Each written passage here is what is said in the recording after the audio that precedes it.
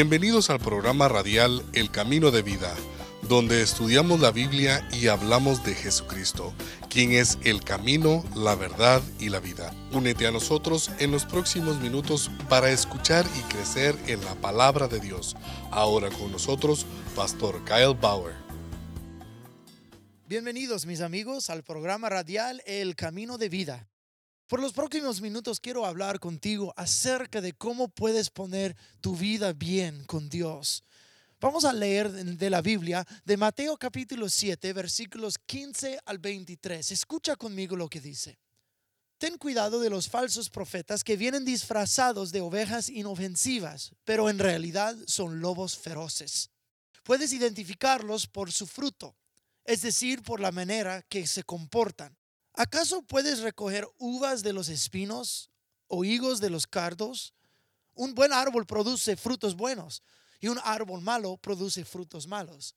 Un buen árbol no puede producir frutos malos y un árbol malo no puede producir frutos buenos. Por lo tanto, todo árbol que no produce frutos buenos se corta y se arroja al fuego. Así es, de la misma manera que puedes identificar un árbol por su fruto, puedes identificar a la gente por sus acciones. No es nuestro trabajo juzgar a nadie. Nadie puede ver dentro del corazón de otro ser humano. Como seguidores de Cristo, debemos aceptar, recibir, amar y permitir que el Espíritu Santo haga la obra de escudriñar el corazón de una persona. Sin embargo, podemos inspeccionar el fruto de la vida de uno. Escucha lo que Juan el Bautista predicó a la gente en Lucas 3, 7 al 8. Dice, camada de víboras, les advirtió Juan. ¿Quién les dijo que podrán escapar del castigo que se acerca? Produzcan frutos que demuestran el arrepentimiento y no se pongan a pensar, tenemos a Abraham por padre.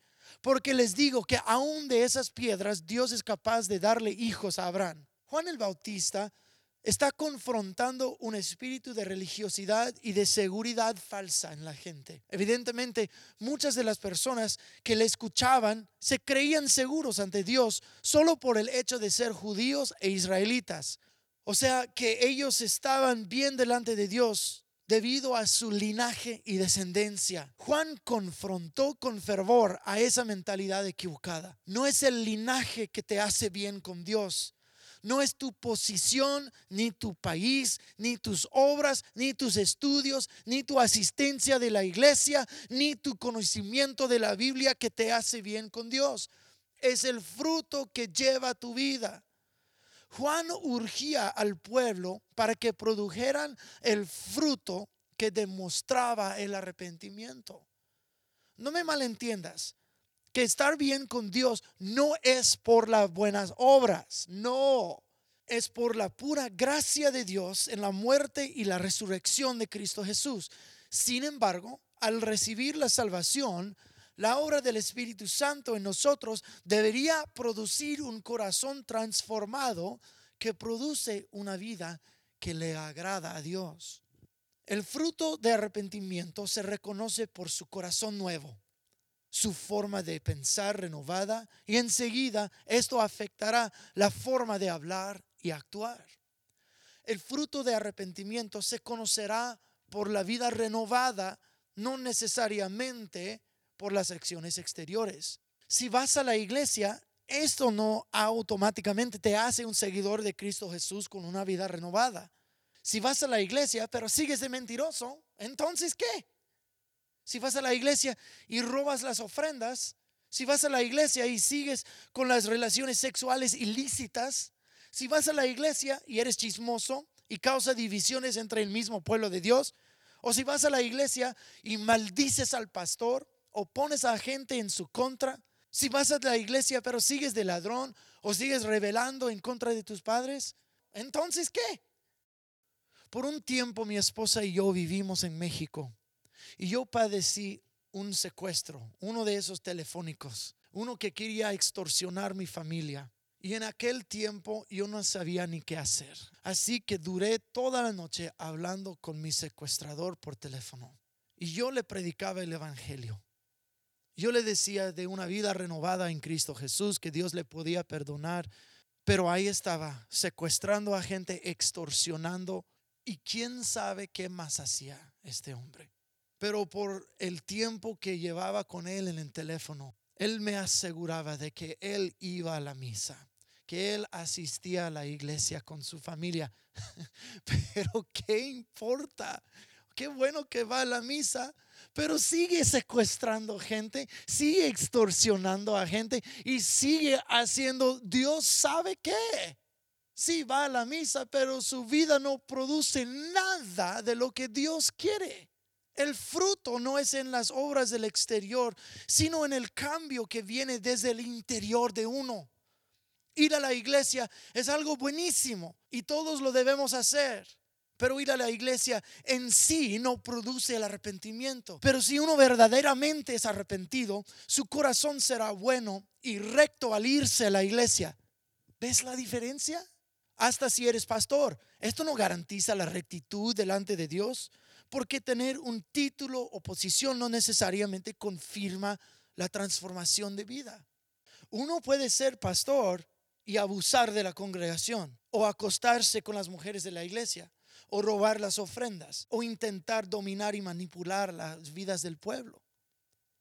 Un árbol se conoce por su fruto, no por su posición. Al examinar tu vida, si encuentras fruto malo, arrepiéntete y Dios perdonará. No sea que pierdas la bendición de la salvación porque continuabas en el pecado en vez de arrepentirte. Jesucristo sigue en Mateo capítulo 7 diciendo: no todo el que me llama Señor, Señor, entrará en el reino del cielo. Solo entrarán aquellos que verdaderamente hacen la voluntad de mi Padre que está en el cielo. En el día del juicio, muchos me dirán: Señor, Señor, profetizamos en tu nombre, expulsamos demonios en tu nombre e hicimos muchos milagros en tu nombre. Pero yo les responderé: nunca los conocí. Aléjense de mí ustedes que violan las leyes de Dios. Qué versículo bíblico más espantoso. Hay gente que cree que por su ministerio, sus obras y posición de profeta o evangelista o pastor o su espiritualidad, que serán salvos. Pero tú y yo bien sabemos que hay gente que tiene ministerio, pero sus vidas personales no reflejan nada de la transformación del Espíritu Santo, ni el fruto del arrepentimiento que predicaba Juan el Bautista. Pueden engañar a algunas personas, pero no pueden engañarle a Dios. No todos que nombran al Señor entrarán al cielo. Hasta Jesús dijo que van a haber falsos profetas. Hace tiempo yo conocí a un pastor que terminó golpeando a su esposa y luego la abandonó y embarazó a otra mujer de la congregación y robó el dinero de la iglesia y aún sigue pastoreando bajo su propia autoridad. ¿Tú crees que este hombre lleva una vida que le agrada a Dios? ¿Tú crees que gente que vive así verán el reino de Dios? No te engañes. Fe en Cristo y arrepentimiento del pecado es la única forma de ser salvo e ir al cielo. Y una vida verdaderamente arrepentida producirá buen fruto. Considera lo que dice el apóstol Pablo en Gálatas capítulo 5, versículos 19 a 23. Cuando ustedes siguen los deseos de la naturaleza pecaminosa, los resultados son más que claros: inmoralidad sexual, impureza, pasiones sensuales, idolatría, hechicería, hostilidad, peleas, celos, arrebatos de ira, ambición egoísta, discordias, divisiones, envidia, borracheras, fiestas desenfrenadas y otros pecados parecidos. Permítanme repetirles lo que les dije antes: cualquiera que lleve esta clase de vida no heredará el reino de Dios. En cambio, la clase de fruto que el Espíritu Santo produce en nuestras vidas es amor, gozo, paz, paciencia, gentileza, bondad, fidelidad, humildad y control propio. Escúcheme bien, mi amigo. El propósito de esta plática no es para condenar ni juzgar, sino causarte a escudriñar tu propia vida. Segunda de Corintios 13:5 dice: examínense para ver si están en la fe. Pruébense a sí mismos. ¿No se dan cuenta de que Cristo Jesús está en ustedes? A menos que fracasen en la prueba. Mi amigo, yo no quiero que pierdas la bendición de la salvación que Dios te ofrece. Y la manera de obtenerlo, el primer paso para entrar en una vida nueva con Dios, es a través de una vida arrepentida. No importa lo que tú hayas hecho o cómo lo hayas regado en tu vida, Dios sigue amándote y Dios sigue llamándote a una vida de arrepentimiento. No es por tu poder o tu sabiduría que lo alcanzas. Lo alcanzas únicamente por pedirle perdón a Dios y vivir en el poder que Él provee para poder vivir una vida nueva y producir fruto con tu vida.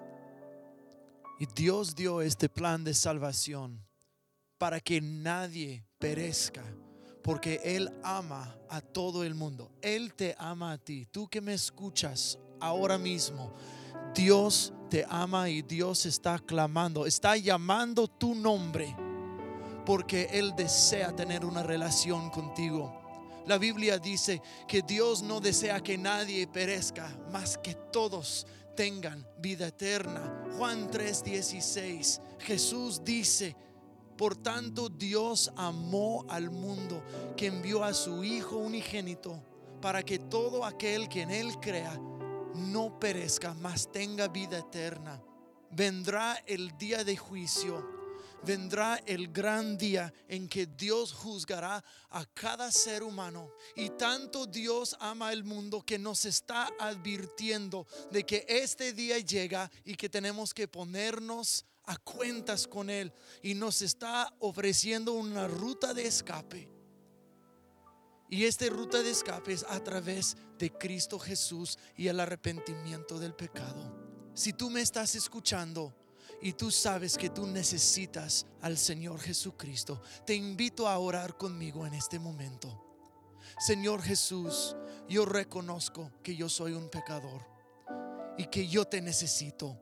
Yo te confieso a ti tu muerte y tu resurrección y te recibo en mi corazón como mi Salvador. Gracias por salvarme. Me arrepiento de mis pecados. Lléname de tu Espíritu Santo para ayudar y ayúdame a vivir por ti todos los días de mi vida.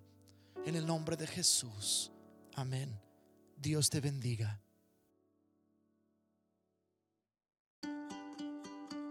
El Camino de Vida es un programa del Ministerio de la Iglesia en el Camino Santa Clarita. Si este mensaje te tocó, puedes volver a escucharlo en nuestro sitio web www.laiglesiaenelcaminosantaclarita.com. También ahí puedes escuchar las prédicas de cada semana de Pastor Kyle Bauer. Si a través de este programa Dios te ha administrado y si hay una forma en que podamos orar por ti o si recibiste a Jesucristo como tu Señor y Salvador, queremos saber y llevarte en oración. Escríbenos utilizando las mismas siglas de la Iglesia en el Camino Santa Clarita, lieecsc@yahoo.com. O puedes ir al mismo sitio web y buscar el vínculo para contactarnos. O si prefieres enviarnos una carta, nuestra dirección es 24315 Cinema Drive, Santa Clarita, California 91355. Gracias por escuchar y por abrir tu corazón a la palabra de Dios. Hasta la próxima.